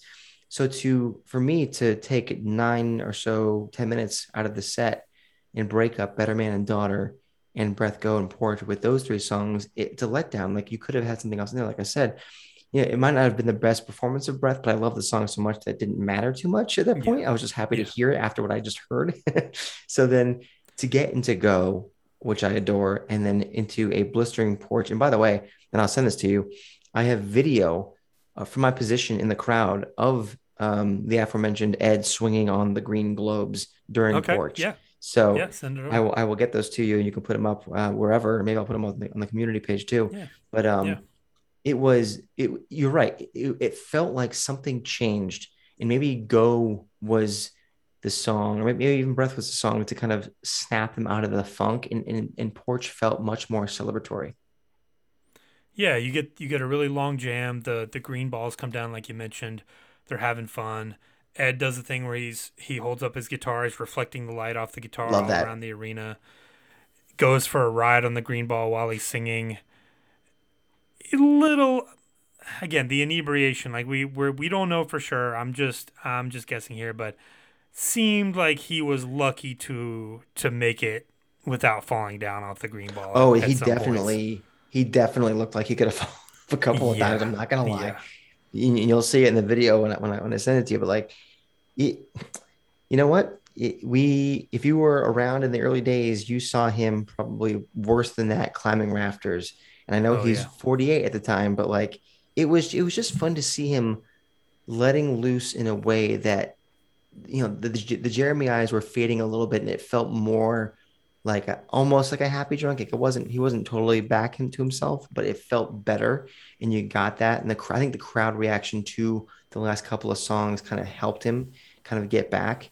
And so that's why you have a 9 minute Porch, and you have I remember Jeff really kind of bouncing around on the stage, and he does the whole thing where he kind of chucks the ball out and then he Hmm. avoids it with his head. It's just it felt like they came around, and it was great that they ended the second or the first encore that way, getting into the second. Yeah, they come out for the second encore. Ed says, So when does a Pearl Jam concert end? When does a Pearl Jam concert?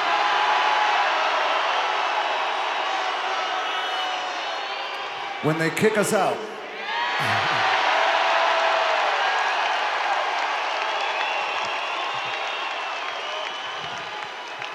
How many songs does it take for one fucking Pearl Jam concert? The world will never know. a nod to the old Tootsie Roll Pop commercials from the 80s. How many songs does it take to get to the end of Pearl Jam concert? The world may never know. It's a great And they reference. come out and turn around to the back and play Last Kiss. You get the Matt standing up on his separate little kid drum kit there.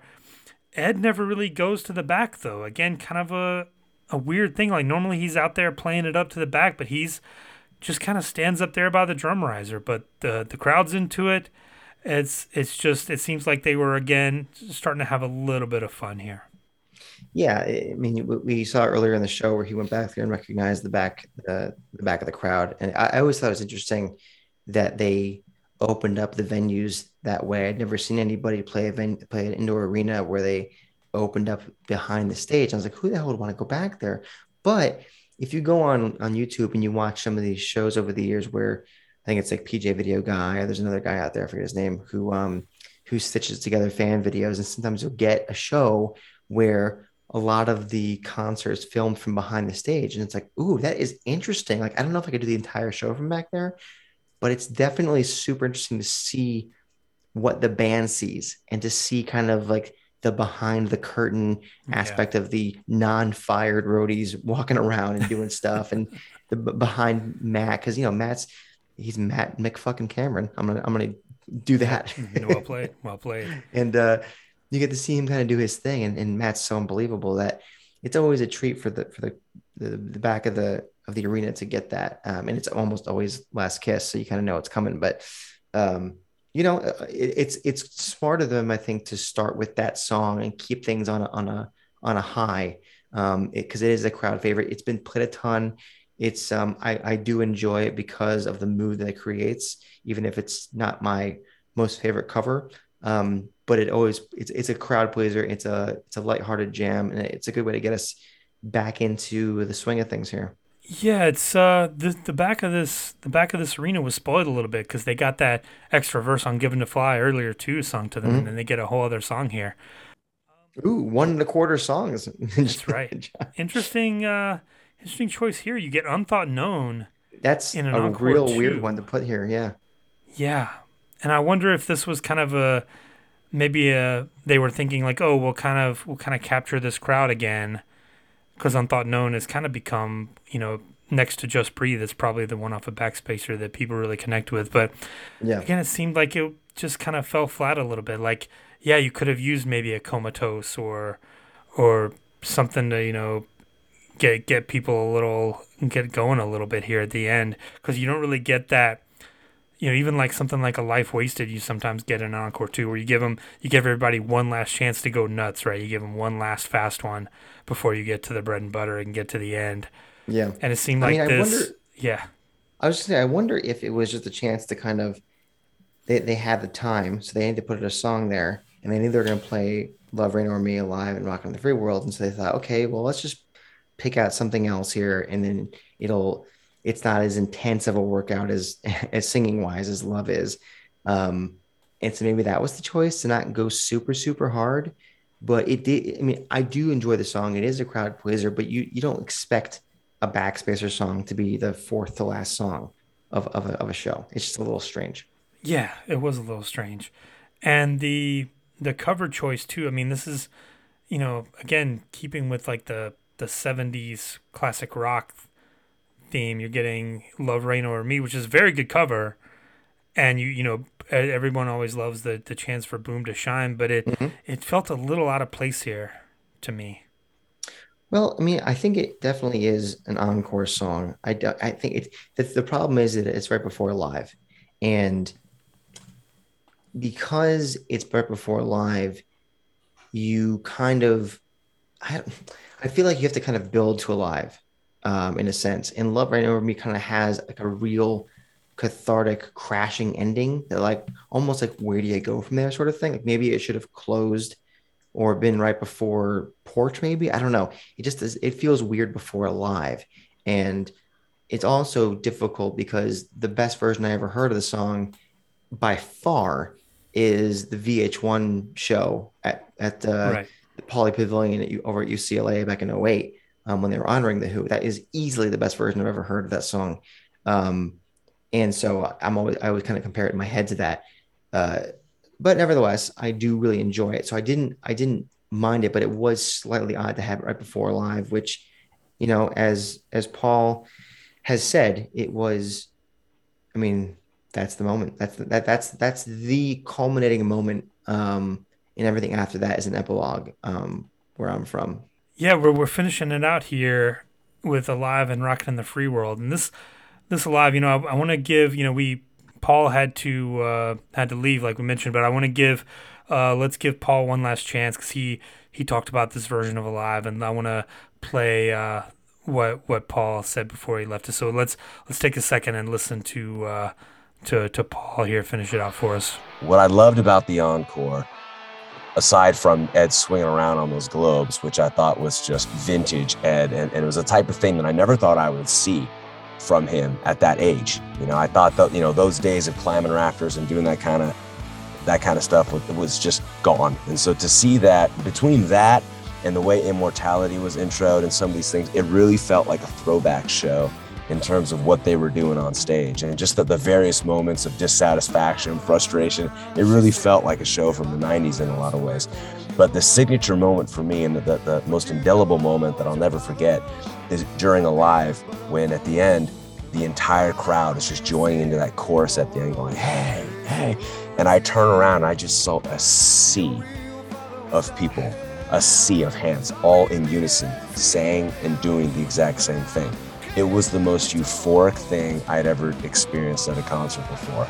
And that you can't experience that if you're not right up against the stage like that. And you turn around and you see an army, a legion of Pearl Jam fans just joining in that affirmation of, yes, we are alive. And I'll never forget that. And so if anybody listening ever gets a chance to see Pearl Jam live and you're ever on the floor, take that in, just turn around, like just breathe that in, because it's just pure magic. Especially after not having them being gone for so long, you know that's going to be a special moment coming back. Man. Oh, it absolutely is. So I apologize that I have to move on early here, but I wanted to share just those couple of quick thoughts, and I trust my steward Jason to carry us home. I just stay.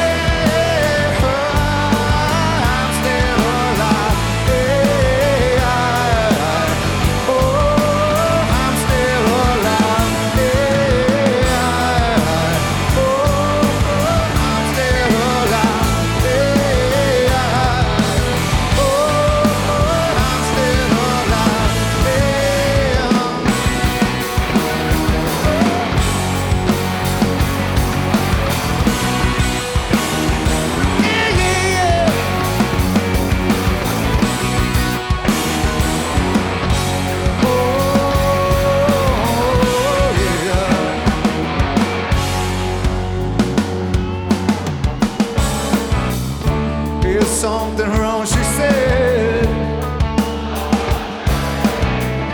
You're still alive, she said. Oh, but do I deserve to be?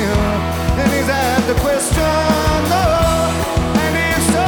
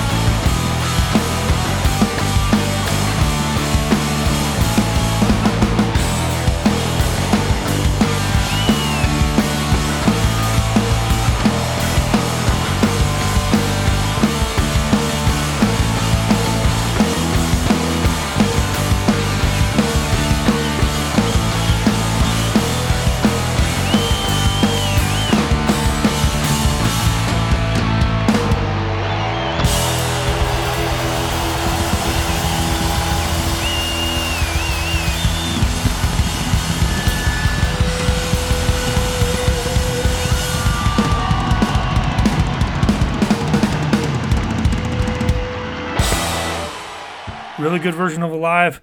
Kind of a funny moment where Mike goes to solo out in the crowd and falls down. The solo like abruptly stops. He does like a brief crowd surf. Do you remember seeing that? Did you get to Yeah, witness that? yeah. I mean, I remember him coming up to the rail like that, and I was thinking, what is he doing over there? And I don't think it was the first time he'd done that. Not in that tour necessarily, but in the last decade or so, I've seen him do that maybe a couple other times.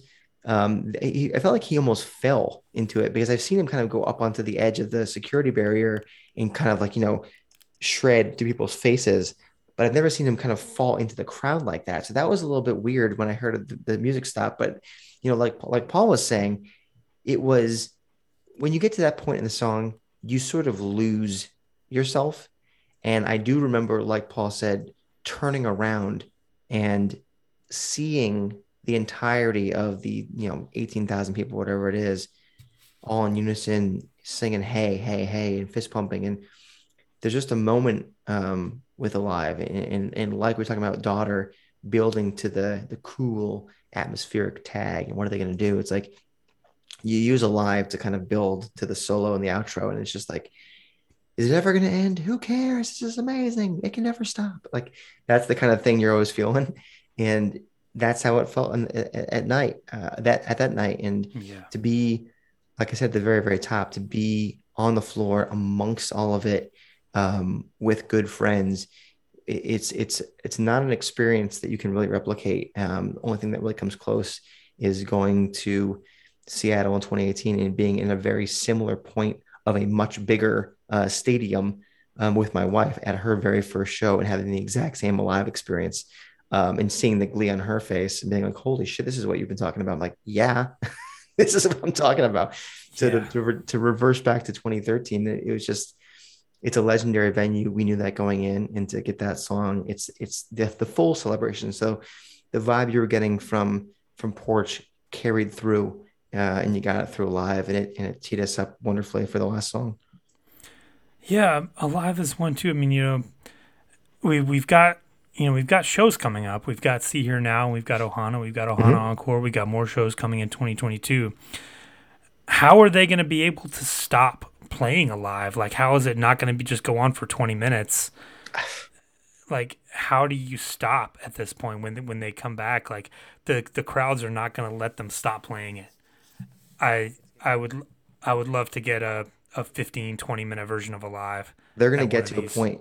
Yeah, they're going to get to a point where the venue coordinators gonna be like tapping on their wristwatch, be like, I know, buddy, but you got to go. That's a $10,000 fine. And they're gonna be like, fuck it, we'll play on. That's right. That's Um, right. I'm getting Yeah, it's teased gonna of be. MSG in '03 when they said fuck it to the Mhm. to the curfew. But I mean, well, dude, I'll find out. Like I mentioned before, I will be at Ohana Yeah. both weekends. I believe Paul is joining me on the last of the 3 nights. We cannot wait, and I have no idea what they're going to start. I hope they start with Release, because that's what it's going to mean, right? Yeah. Well, it almost doesn't even matter. Like, it'll be insane no matter It's what. going They to be they could come insane. out they could come out with Lucan and people would be like bawling and like losing their shit. Yeah, Yeah. Now I know life is worth.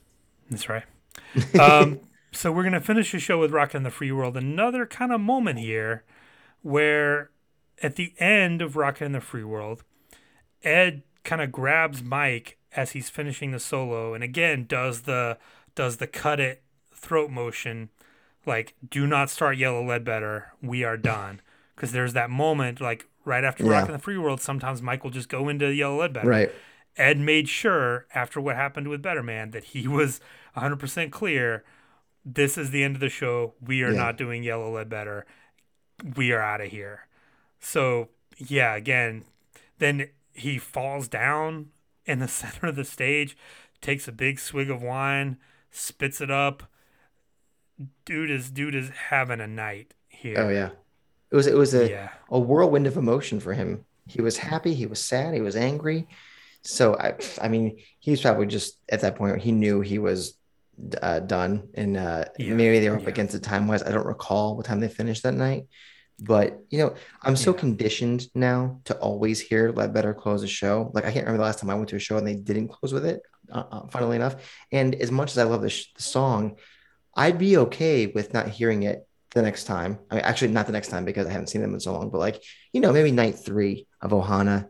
Maybe they don't. Just for change things up a little bit. Like maybe just end on rocking or end on fucking up or end on Hmm. indifference or something like that. You get a Bob Um, O'Reilly or something. Yeah. yeah, exactly. So I mean, hey, rocking the free world, always fun. At that point, you're just gassed. Like you basically spent everything you had and alive. And now you're just like, all right, Keely, turn the lights on. Let's wander down. Yeah. And there's a moment in this too where Mike, goes down to his little, platform below the stage, and he's got his heads in his hands, and he's saying like, he's screaming no, or he's saying I don't know. It's just a weird moment. You couldn't tell what he was looking at, or if he was talking to someone in the crowd. But Off the again, a stage? strange moment. Yeah, like during the end of the song, like Oh, when I kind didn't see of that. Stone was soloing. Yeah, it's interesting. Hmm. Ed comes on, does the band thank yous. They do not do the bow at this show. Interestingly Weird. enough, they cut that out. Ed runs through the band members. Poor Stone does not get mentioned in the band thank yous, but he does thank Gene Simmons. Mike McCready, Jeff Hagan, Ed, Gene Simmons, Matt Cannon, Boom Gospel. Who Yep. evidently was on the side of the stage, Yep. Right next to Mike. among others. Yeah. So yeah, and they cut it short, the walk off, and they are done. Mike takes a couple of Polaroids at the end, and that is it. So And what we do? Oh, go ahead. no, I was to say it was just it was a strange night, but because of who we were with, it didn't matter. Um, and just a very odd main set and how it went back and forth as we discussed. But still, I mean, any night out at Pearl Jam is gonna be a good time. So Yeah. So what we do here, we've come to the end of the show. We give our top three moments from the night. I will go first. Lead us off since you were there. We'll let you bring it home. My number one is going to be, my number three, I should say, we'll count backwards, is Immortality. Like you talked about, just much needed in this set. Absolutely fantastic solo from Mike, and a little cool jam at the end. Matt just kills it. That's my number three. My number two moment, I thought the beginning, the Ocean's Low Light Present Tense. I'm gonna kind of combine those into one. cheater. Very cool way to start the show. I felt like it kind of didn't live up to that intro. Like it felt like you should have gotten something a little more epic than what you did get. And my number one, I'm gonna stay away from all the drama at the show. My number one's gonna be No Way. You talked about Mm. what a cool thing that was. First time they played it since PJ20, only one time since.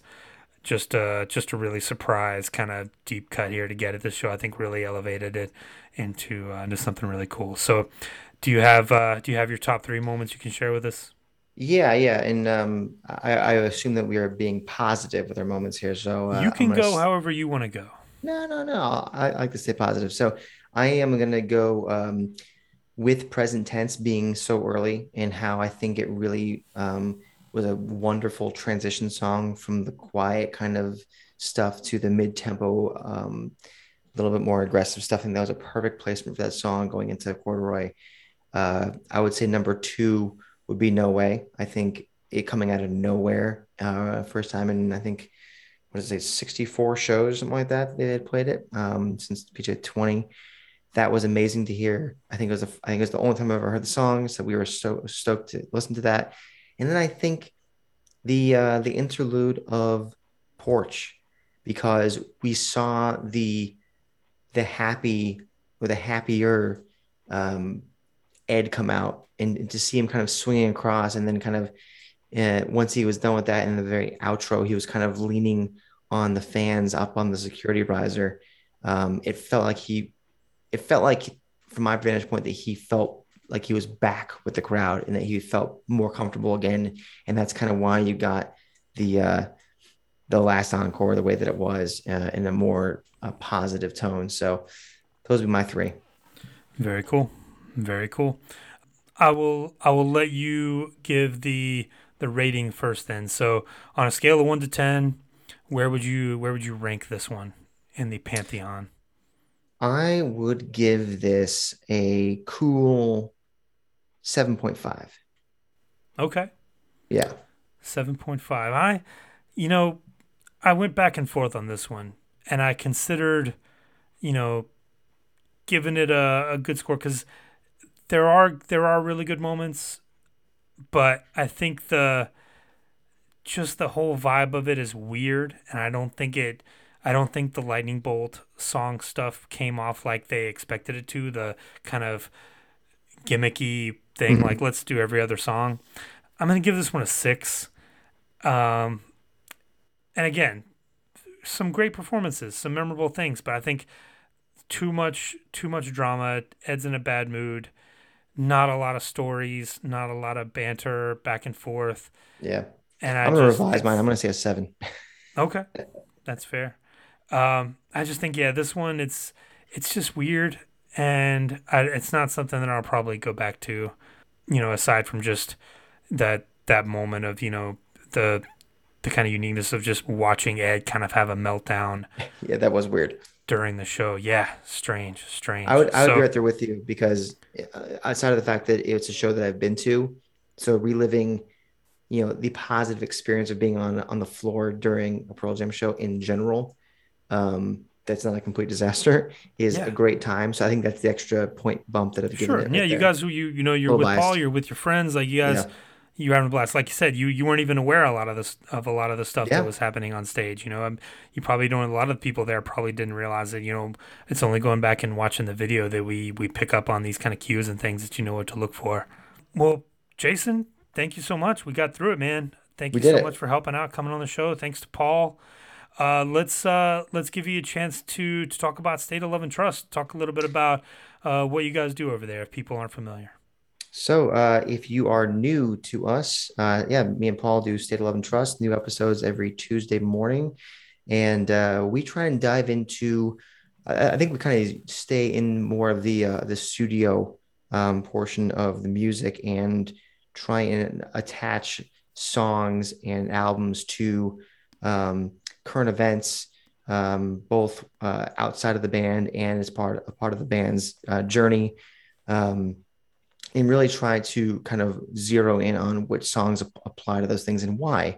And we have kind of top three or top five types of things it can be kind of silly, like, it could be just a top five riff of a record, or it could be, hey, talk about, a song that really represents one of the pillars of the Vitality Foundation and talk about why that works for that, and what could be a new pillar of the Vitality Foundation if they added a fourth, and what song would be great with that, and that kind of thing. So we can get cerebral, we can kind of fun and silly and superficial, and then we always end the show with a lyric of the week. So we kind of take a chunk of lyrics out of a song and kind of dissect them from different angles, and then end with the best live version of that song to Paul's rules, because Paul has very specific rules. It has to be from the time period that the song was released. So there is some Right. guardrails there, but so we end the show with that, and it's a fun time. We try and keep things um, relatively tight, but I think everything has its place, and I think that amongst the rest of the Pearl Jam podcast community, we have our own little pocket, and you guys and Brandon and In Too Deep guys and the Porch Gals, and we all kind of have our own little enclaves that we do really well. And I think it's a lovely compliment to everybody else. So happy to be along in the community here, and please check us out wherever you get your podcasts.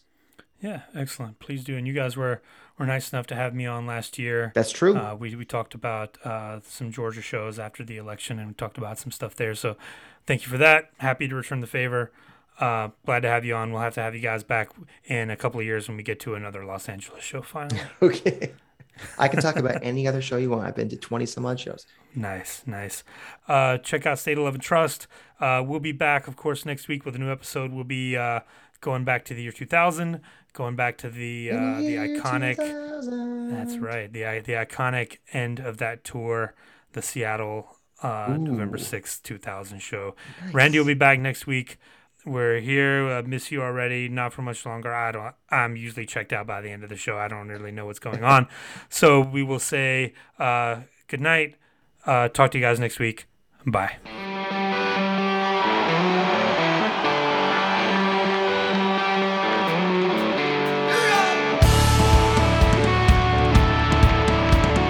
Could've tuned in, but he tuned out. A bedtime, nothing could save him. Alone in a corridor, waiting locked out. He got up out of there and for hundreds of miles. He made it to the ocean and a smoke in a tree. The wind rose up, set him down on his feet.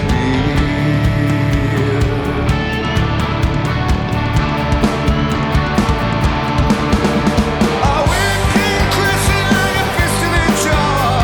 To live everything we say, look at me now. I'm swimming with the seasons flow.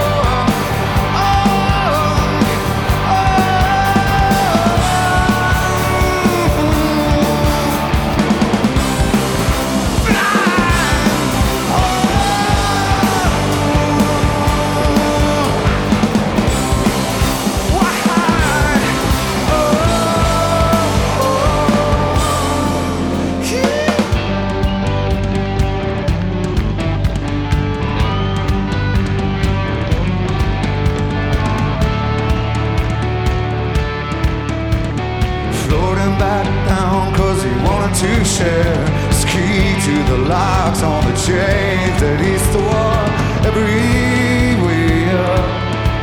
Oh, but first he was stripped, then he was stabbed by a faceless man, yeah.